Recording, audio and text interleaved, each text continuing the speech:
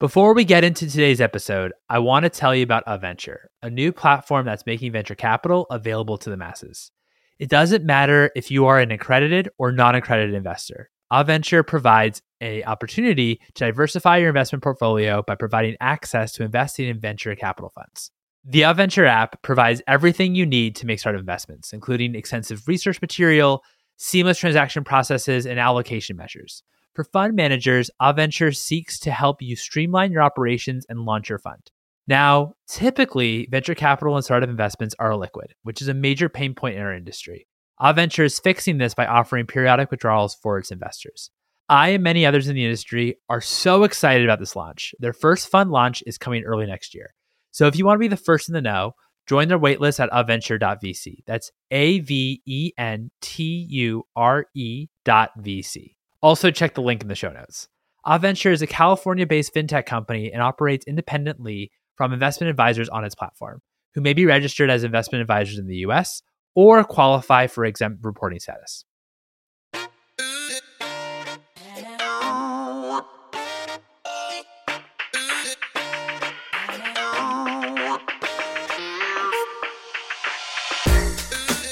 Hello, and welcome to the Consumer VC podcast, where we discuss the intersection of venture capital and consumer innovation.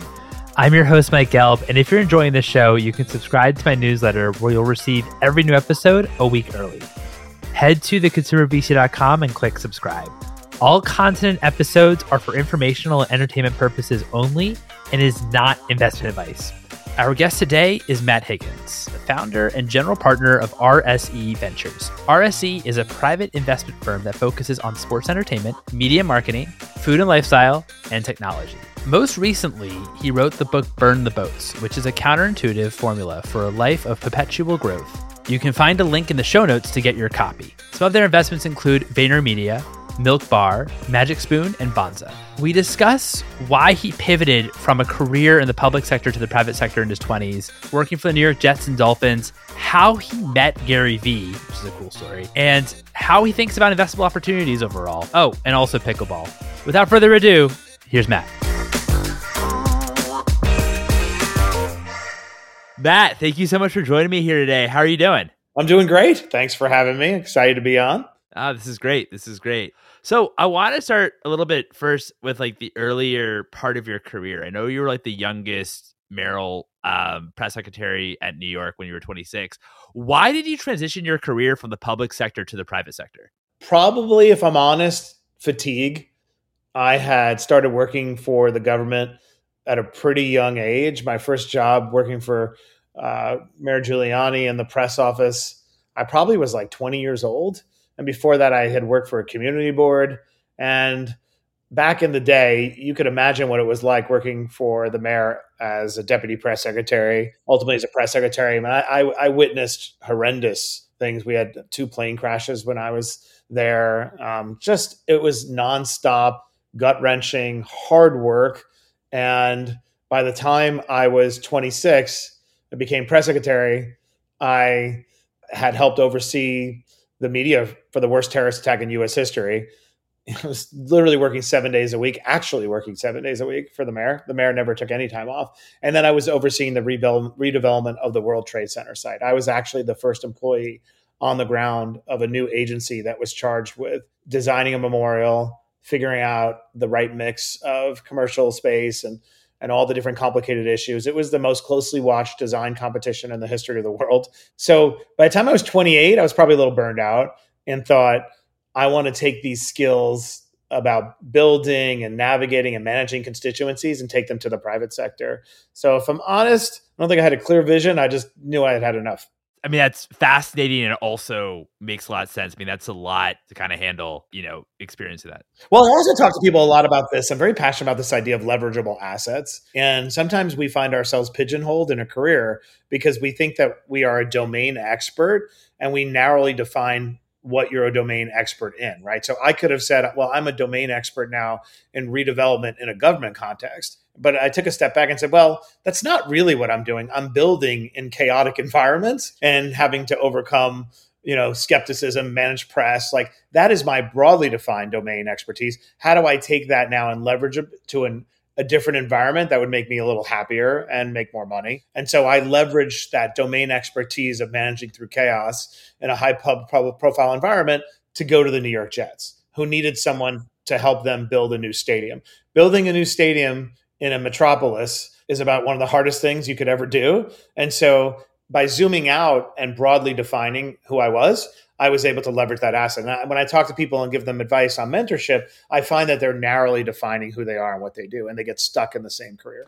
More so you should more be thinking about it just broadly. What's like the actual skills that you've led, and how, as you say, which I really, which I love that, how you can actually leverage those skill sets for something completely different. How did you actually get hooked up with the Jets?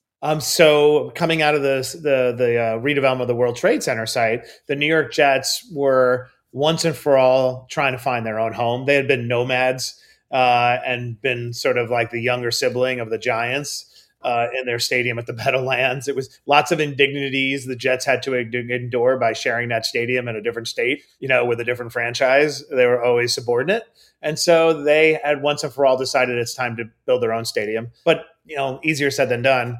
And the Jets at the time were part of New York City's bid to host the Olympics. So they had a vision for a new stadium on the west side of Manhattan that would be the linchpin of an Olympic bid. So it made a lot of sense. It was clever because you were attaching yourself to a project that would be presumably more desirable than an NFL stadium in a city, although the stadium made 100% sense. I feel that way to this day. And they needed somebody who could navigate this. And because I had these newly acquired skills overseeing the redevelopment post 9/11, I was the perfect person. So back to connecting the dots and leverageable assets. My leverageable asset was very valuable to the Jets. Got it. But the actual construction, right? It never actually happened, right? In terms of like the West. Minor details. But interestingly, it didn't happen, but we optimized the situation. What ended up happening is two things. One, the Jets needed a practice facility of all their own. And so I ran a process with all these different municipalities in New Jersey to find the right setup. We found a beautiful... Oh, were they also at that time sharing like their practice facility with the Giants as well? No, it was the practice facility was in Long Island at Hofstra University, and the stadium was very, very, very far away. And there's a lot of value, I won't get into it, about proximity between practice facility and stadium. So it made sense to move. But two things we leveraged. One, the impulse to have their own home. We were able to leverage that to do a much better deal with the New York Giants as 50-50 partners in a new stadium, which did get built. It's at the Meadowlands now, and leverage the impulse to basically relocate to do a great deal. And I don't mean great economic deal. I mean just a beautiful home for the Jets in Florham Park, New Jersey. So it wasn't all lost. That project on the west side obviously didn't materialize, or else you and I would be going to games at the stadium. But in the end, it worked out for the team. So I know that you worked for the Jets and also then Miami Dolphins. Where did RSE Ventures kind of come into this? When you realized that you kind of wanted to transition out from the public sector to the private sector, was venture capital always on the back of your mind that you wanted to be kind of around startups and innovation? Or like what was kind of where was your head at? Yeah, I think back to really auditing yourself, what makes you tick, what do you care? And again, broadly defining domain expertise. Reflecting upon who I am and the situations I kept gravitating towards. Number one, a bias towards chaos, apparently, because press secretary of the mayor, I'm surrounded by tragedy and catastrophe and these high pressure situations. So bias towards chaos. And what is chaos really? Uncomfortable being in environments where there are known unknowns, and where things are unpredictable and uncertain. And fundamentally, I'm a builder. So what I architected my entire life, frankly, my path out of poverty. I dropped out of high school at 16 and chose a very unconventional path. I realized I'm a builder at heart, and overseeing a mature brand does not get me excited. So I ran the New York Jets business, ultimately did 8 years there, and everything was status quo at that point. We had a new stadium, we had a practice facility, everything was peachy. I had everybody's dream job but my own. And I had to finally be honest with myself, saying, this is a very heady job. I have an office on the 50-yard line. Every kid wants my job. But I realized that's not really what I want to do, because the building phase is over. And so the role with my partner, Steve Ross, was a perfect marrying of leverageable assets. My leverageable asset is that I know how to oversee a sports team. Ross was a new owner at the time, relatively, and he needed somebody to help oversee the business of the team. He also is a builder, one of the largest developers in the United States, and he had a vision for turning this into basically an omni-channel sports complex, which I was well suited to do. And he could help satisfy this desire I had to build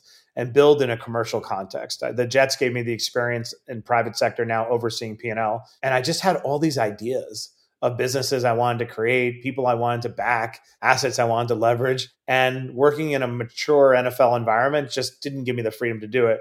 RSE was born to give me the freedom to do what I was meant to do. What do you mean by omnichannel sports complex? Just kind of curious. Well, what I mean is, it's interesting. You spend all this money on a stadium. Nowadays, it could be like $4 billion. Back then, I think the Meadowlands was $1.6 billion, the Jets Giants Stadium. So you have this property that you're using for NFL games back then, 10 times a year. And then what's it doing the rest of the time? So it's just tremendously wasteful in a lot of respects, a huge investment for not enough yield. And Ross is always about optimizing everything. So that's number one. The first thing I did at RSE was saying, okay, what's the leverageable asset of the Dolphins, right? Well, we have this incredible stadium. We're in Miami, right? Hispanic capital of the United States. Like, a lot of people love soccer. So we held a match one night with Barcelona. I think it was Barcelona Chivas. It was an exhibition match on like a Wednesday night. And we had more people attend that match than Dolphins games at the time. That's changed.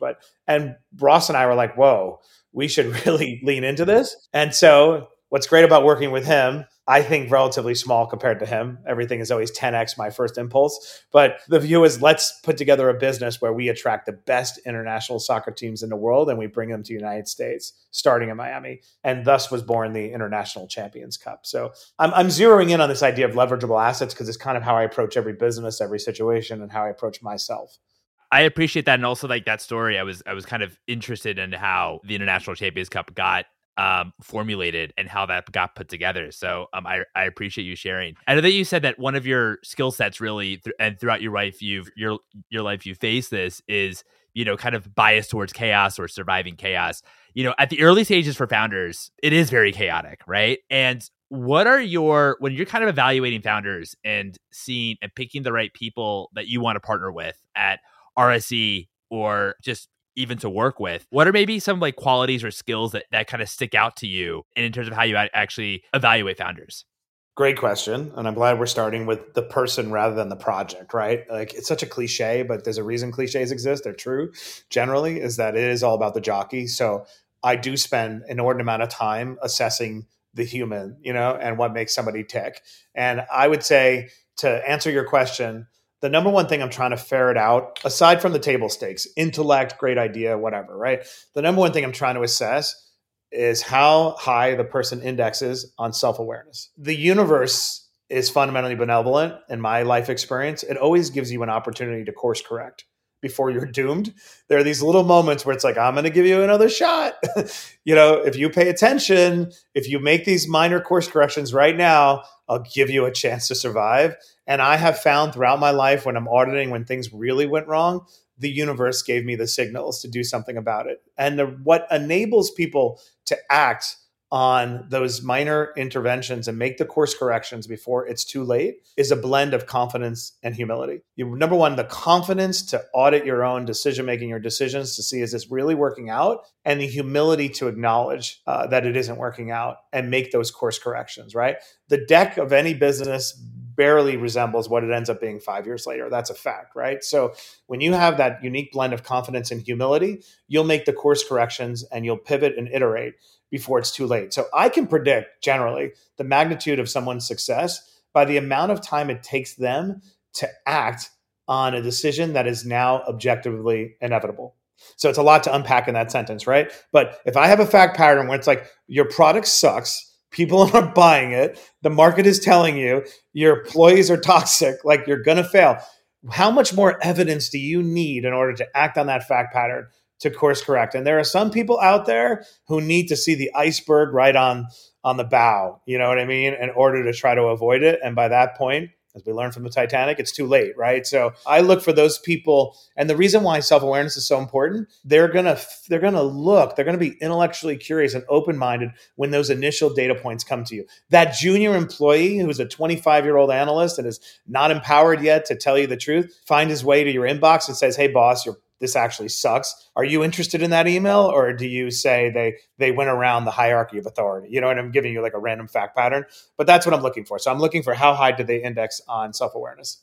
It's tough, right? Because when you start a company and, things maybe don't work right out the gate, maybe one of the things that, you're kind of back in your mind is, okay, let's pivot. Let's maybe, our product maybe isn't quite there yet. Maybe it sucks, but maybe we don't have enough data to really know if it sucks or we don't, there really hasn't been enough time. How do you kind of analyze if kind of the only way is through kind of mentality where like you just got to keep pushing and doing it and eventually, you'll get there?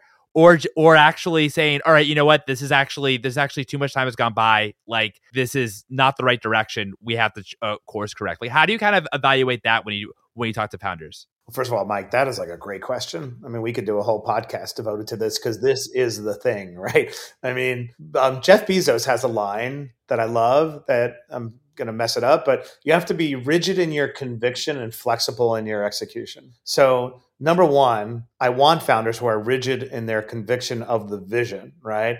Because I always say this, it's hard enough to be right. It's almost impossible to know when you're going to be right. So what I'm often assessing is, one, I want the person to have the confidence in their conviction to stick with it in dark times. I don't want people who careen from one idea to the next. That's a very bad data point. So then the question I'm asking goes back to Jeff Bezos. Is this an instance where we just need to be a little bit more flexible in our execution and implementation and stick with the vision, or is the vision fundamentally flawed? So I think any founder or anyone who's starting something new, you're constantly pressure testing the wisdom of the vision. So let's make that less, abstract, right? If you are long crypto, which I am, and you're long the metaverse, which I am, that has not been proven out to a high degree yet with any great use cases, right? But if my vision is that I believe that DeFi is going to upend financial transactions throughout the world and allow peer-to-peer transactions and on and on and on, then I have to pressure test, does the vision have traction? Are there things happening in the marketplace that are reinforcing that my vision of adoption is true, even if my execution hasn't proven out yet, right? Or the specific area. So I know that's very convoluted, but that's what it boils down to. Is like constantly auditing and reassessing whether the vision itself is moving in the right direction, even if the company isn't. Okay, no, that's really helpful. Really helpful. Thank you for that. I also want to know when did you meet Gary Vee for the first time? What was your first impression, and how did you ended up investing in VaynerMedia? That's a fun question. And Gary Vee to me is a testament to how you can get pretty wealthy and look very successful just by copying other people's ideas, which I have done from Gary basically since the first time we met. I have been the benefactor of all these incredible insights, many of which, by the way, to this day, I still dismiss. And I'm like, why did I underestimate it again? But I was running the New York Jets. Gary is a huge fan. For those who don't know, which would be impossible for you not to know this if you know Gary, but he's a huge fan. So early on at the Jets, maybe it was 2009, I think, my team was excited about selling him a suite. This is what it boiled down to. My interaction with Gary was all an attempt to try to hustle him out of a few dollars to buy a suite that he probably didn't need at the time. And so I went to meet him at a bagel store in New Jersey. Ironically, I had that one where I'm not far from at this very moment. And the mission was to, try to sell him. And the meeting lasted maybe a half an hour. And I remember the first 10 minutes, I didn't know much about him. I didn't really watch his videos about Wine Library. And he's gesticulating and cursing every 10 seconds and just going on. I thought, this guy's kind of out of his mind, right? But then in the second 10 minutes, and I do think I do have the confidence and humility that I talk about, right? A lot of what he said, if you eliminated the bravado, made a ton of sense. So for example, he was talking about how with the advent of smartphones, everyone is going to be a content creator and a producer and HBO all at the same time. They're going to have the means of distributing their content, and they're going to have the ability to create their own content. And by virtue of platforms like Twitter and Facebook, we're still, emerging at that time. Those are going to be the first movers in enabling people to disseminate their own content and become their own network, right? That's like a lot of prediction that when he connected the dots, it all made a ton of sense. And so that was our first meeting, and I realized a few things. One, Gary is going to be a big figure in the world, and it's just earlier than others. And he pitched me on this idea at the meeting of me and my brother AJ, who at the time was in college. We're going to go ahead and start a firm, all to help big companies do their social, because they're never going to be able to keep up with these trends. They're going to move too fast and they have too much bureaucracy. So they're going to need to outsource their judgment in this arena to a firm. And I'm going to be the first social media digital firm in the world to do this. And I was like, this sounds actually pretty smart. So I cut a deal with him to give him 4 Jets tickets, became the first client of VaynerMedia. And then, I was like, all right, that proved to be correct. How do I weaponize Gary in other contexts, investing? How do I become his partner? We had become like brothers by that point. So when I joined up with Steve Ross, we went back and we acquired 40% of the firm. So we are Gary's only partner. The firm has become the largest independently owned firm in the world. He went from doing Twitter ads for, or Twitter, or social media community management for small companies to now doing in 1 year, I think 4 Super Bowl ads. So it's been an incredible journey. But back to my point, we talked when we opened this conversation, it is really all about the jockey. And Gary had something incredibly special that I knew. I didn't have to specifically understand how he would execute the vision, but I knew the vision was correct. The world needed a firm that could help them navigate this incredibly shifting landscape.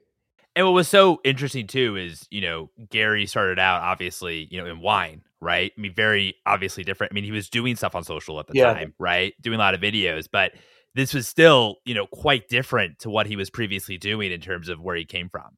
That's a great question. I easily could have said, okay, well, your domain expertise is wine. Why am I going to believe that a wine guy can run an advertising agency, right? It's important to fundamentally distill what is it. He wasn't a wine guy. He was a guy that was creating incredible content to get people to care about an industry that they didn't care about before, right? Totally. Absolutely. And it's amazing how that's kind of transformed, horizontally to obviously just across content and obviously advising companies. Yeah. How did RSE actually form then with Gary, and you actually work with Gary to create RSE? Yeah, the RSE was, I talk about this in, I have a book coming out in February called Burn the Boats. And I talk about this idea, greater detail, of proprietary insights. This notion that when you sit in the stream of information, no matter where you are, I don't care what job you have. You could be doing, like I did, maintenance man at the party room at McDonald's, or you're running a company. Wherever you are, you have proprietary insights that you can only glean by sitting in the stream of data in that particular context. So Ben's Leventhal's proprietary insight from being in the food space was that there is no good back of the house inventory management system for restaurants. Right? There's no system that enables you to make a 3-top and a 4-top and manage yield like every other business does, right? And there's no system that enables restaurants to tap into this tremendous demand at certain points and maybe flex up and down what they charge. That was the insight, right? In the end, they moved away from that part of the model. But the insight was like, God, everybody in the world wants to go to this hot new restaurant at 7 p.m. And yet the reservation at 7 costs the same as a lunch on a Saturday or something. So it was born of Ben's proprietary insights about how to improve the industry. And then 3, that open table was seen as a tax on the industry. Open table was basically buying search, right? So that if you were a restaurant, you basically had to buy back for $1 a reservation your own patrons, right? Because all that search was being taken up by OpenTable, Chinese food restaurant, this area, right? So they became a clearinghouse, and a lot of people resented it as a tax. The best restaurants in the world, and starting in the United States, control their own demand. Mm-hmm. For them, it wasn't about randomly getting somebody who might be interested in Italian food on a Saturday night. It was way too much demand. It was way too much. Well, I was going to say, Carbone can fill it up all day long. They didn't need to be on. But what they did need, the Carbones of the world in 11 Madison back in the day, they needed yield management and a better management system for the inventory. And that's what Ben did. And what was great about Ben, back to my point about pivoting, the model was originally about selling these reservations, and I realized it's a much bigger business to go ahead and create a back of the house inventory management system as a SaaS product. And that's what he built. And then within a few years, by starting with the best restaurants in the country, we had created a platform that had the best restaurants, a marquee brand. And that's what Amex was interested in. They got it. No, that's really interesting. Also, I appreciate you kind of like that go-to-market strategy too, with how you went for the best restaurants and really trying to solve their problem of, inventory management instead of But that's why I'm telling you a little bit of the story too about founders. Like if we hadn't pivoted and said simply we're going to stick with a model where the underlying model is to extract more dollars from people who pay more for reservations at different time slots, that's a very tiny business that would have failed. It would have actually gone under instead of pivoting to no. The value here is creating an inventory yield management system for restaurants that doesn't exist, and that'll be our Trojan horse. What kind of got you as well into investing in restaurants? Because I know that it seemed like RSE kind of brought in their mandate a little bit, their investment mandate, when you started investing in Momofuku and Magnolia Bakery. And so what brought in like your mandate per se to invest in restaurants? And also, how did you meet David Chang?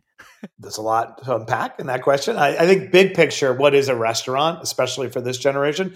It's an experience, not that different than a sporting outing or any other type of entertainment experience. We love to eat. We love to eat out.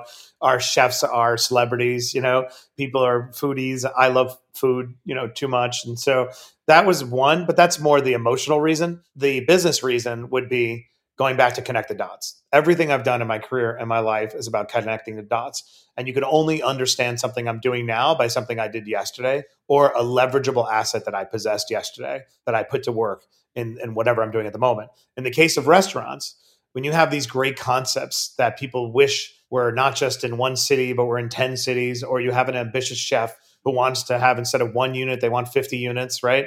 The path to wealth, where they topple over is bad real estate decisions. Everybody becomes too enamored with their own brand and they think, oh, I don't need to take a great spot on Main and Main. I'll get a spot on a side street, but because people love me so much, they'll find me. They make bad real estate decisions or they make bad personnel decisions and they topple over when they try to scale. My partner, Steve, is one of the largest real estate developers in the world.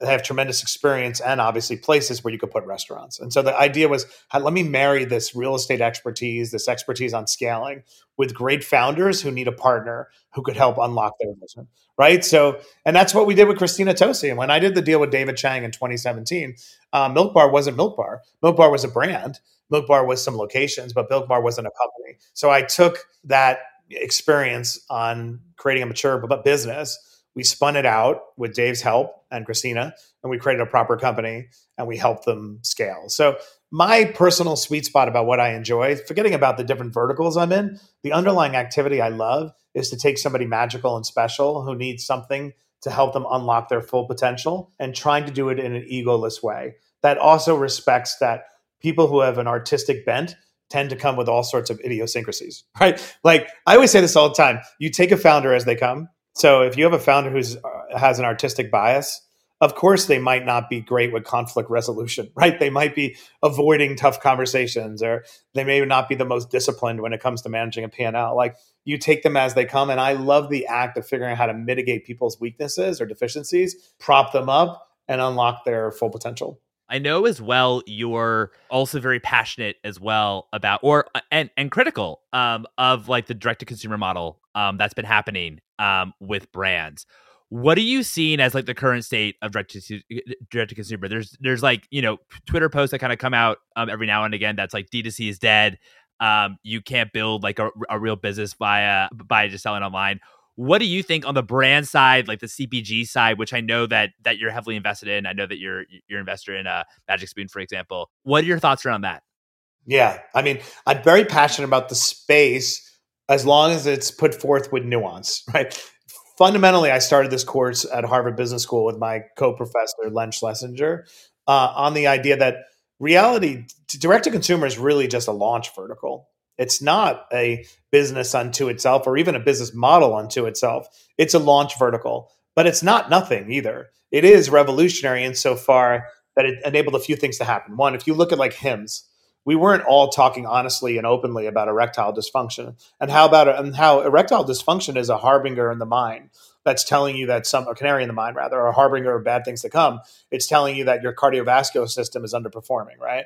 Or you have psychological issues that you want to contend with that are affecting your quality of life, right? Without direct to consumer, I'm not sure that ED would have been able to be the kind of thing we talk about in a non-stigmatized way. So what direct to consumer has done as a first principle, is to basically destigmatize conversations we weren't having before by being able to go direct to the consumer and have a broadened conversation around community. Whereas if you were relying on a supermarket or a CVS, how are you going to have that conversation around ED? So number one, destigmatize. Two, maybe notify you or inform you that you are putting something bad in your body. And I'm here to tell you as a friend, right? So if you look at Lola as an example, right? They entered feminine care products and they were looking at the label and be like, I don't understand half these things. And why is there bleach in my tampon, right? Like, I think enabling you to inform you that you're being taken advantage in some way and that there's a better way. So for me, DTC was a way to bypass the intermediary and create communities around conversations around stigmatized topics that wouldn't otherwise be happening. So that's amazing. Why it's important though to recognize that it's a launch vertical is that there's a utility in middle people. There's a utility in having a distributor to get yourself out in front of a ton of people. And what we've learned with direct to consumer, so many of these businesses were really predicated on marketing arbitrage. Early Facebook days, wow, my CAC could be X and I could get a 5 times LTV. Like they were built on these marketing hacks that were destined to fail over time because mature companies would pour in and bid up the cost of those impressions, right? And that is a cycle that I see play around all the time. So the purpose of my course is to say, DTC is great. And God bless you if you've stumbled upon the one model where you could stay pure play DTC in perpetuity. They're very rare.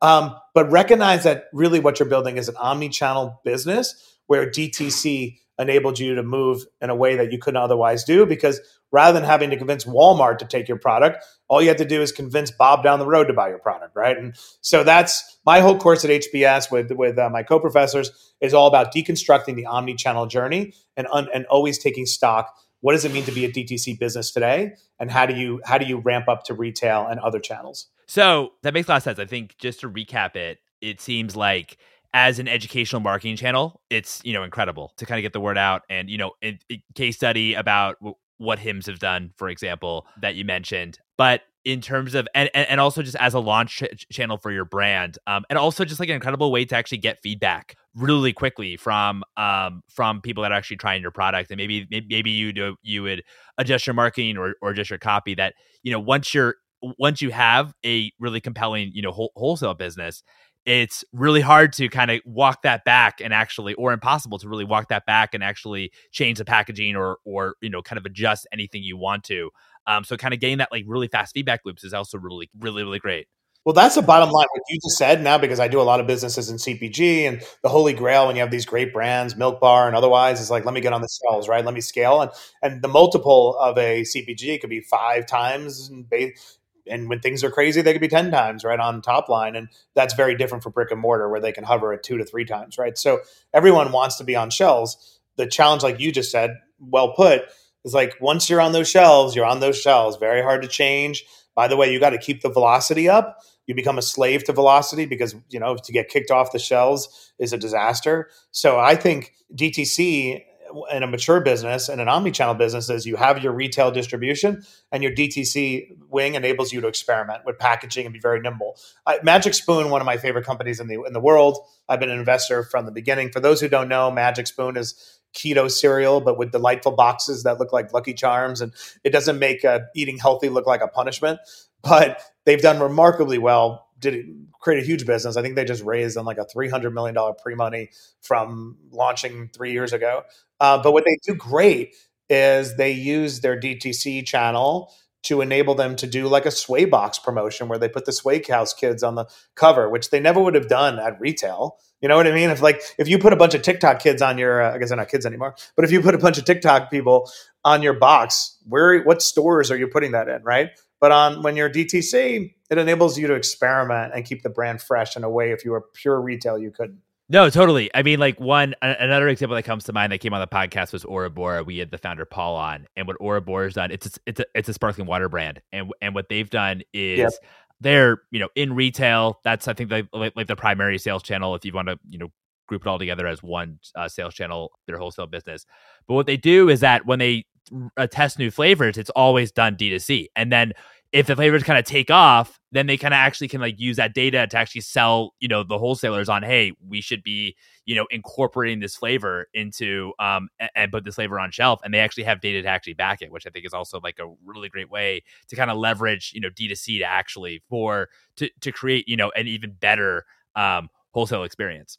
Yeah, I think that is the sweet spot, what they're doing. And I'm surprised that what you and I are talking about right now isn't like fundamental base case. Like every brand that's at retail should have a D2C component where you do crazy things that keep you fresh and contemporary.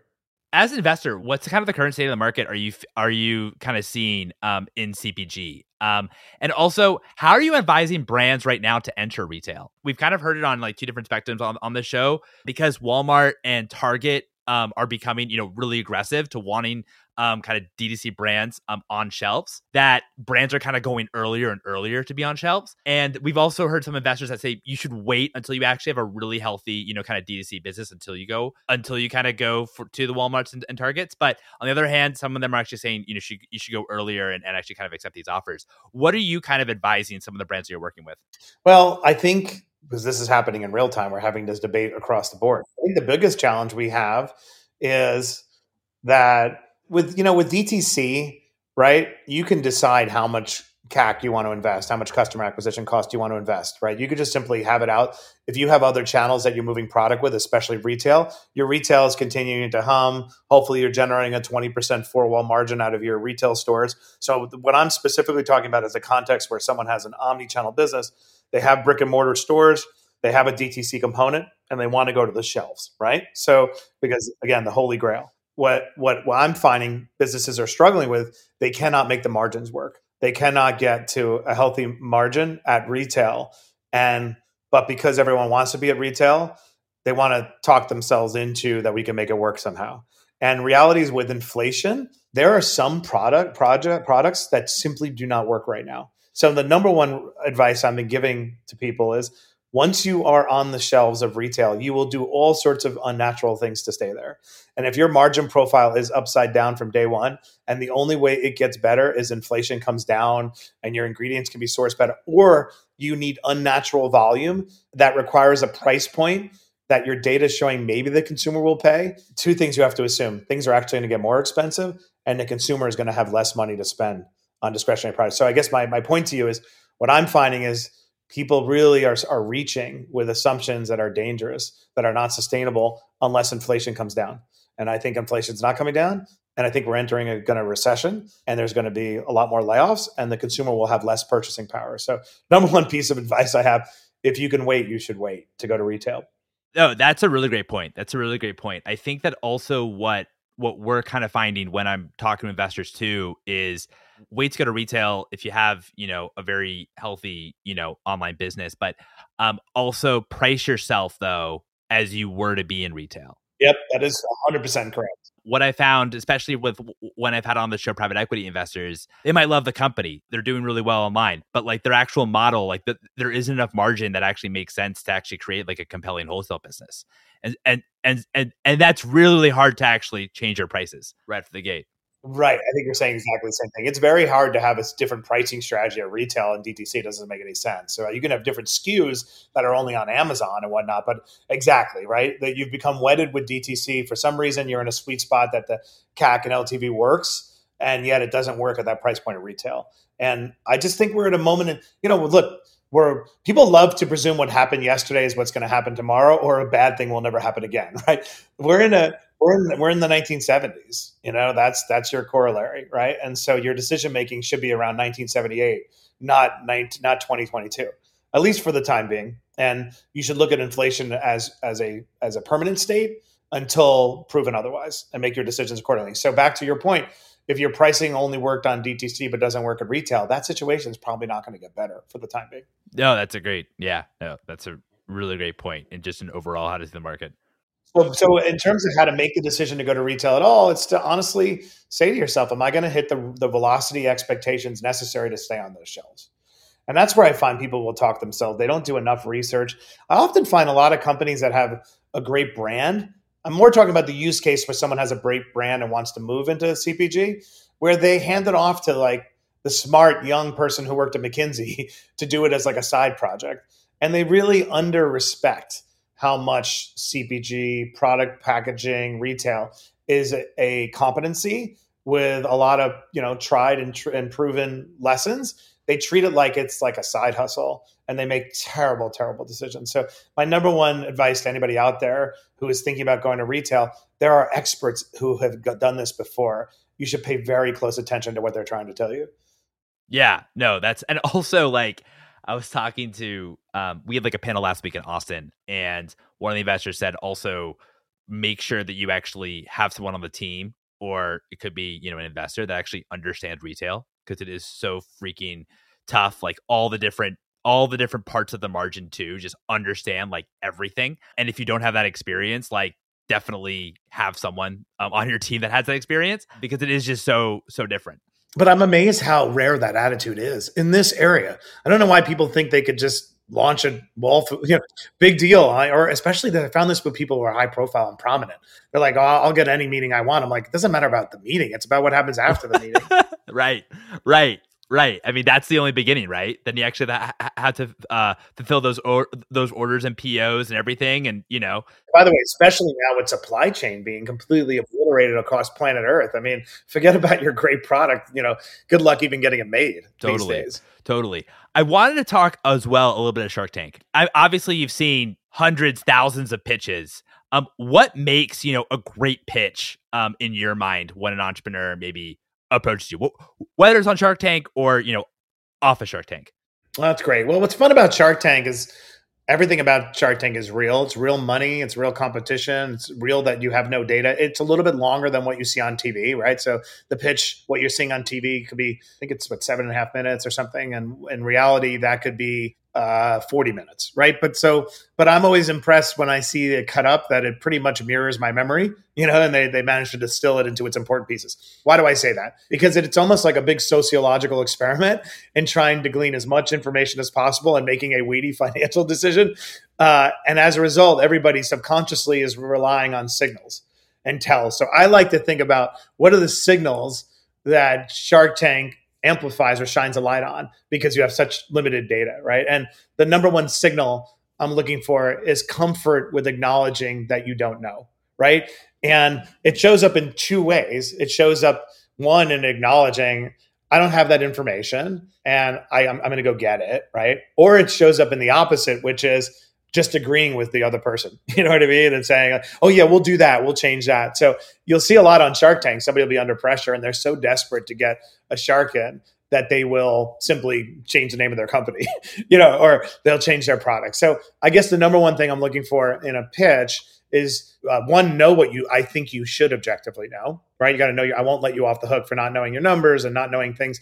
But you don't have to know everything, but you have to demonstrate to me that you're the kind of leader who is willing, one, to acknowledge it, and then to figure it out, right? And go find the information. So that's number one. In terms of what kind of businesses I'd want to back on the show or in real life, on the show, I was looking for scalable and available. If you think about, take a step back, Shark Tank reaches 3 million people, right? So the asset of Shark Tank is the audience who are paying attention and want to give this product a try. If it's a brick and mortar location that sells great bagels and it's operating in one city, it's kind of a waste of the opportunity, right? So in whatever I'm looking for on the show, I'm looking for scalable, and available. In the real world, when I'm trying to back an investment, every time I write a check, the act of writing a check is actually the act of assuming a new job. I don't care how optimistic you are that you're not going to have to get involved. My human behavior dictates that this is a job because I'm going to be interacting with that founder. So I want to make sure that I've effectively weighed the opportunity cost. So when I have a pitch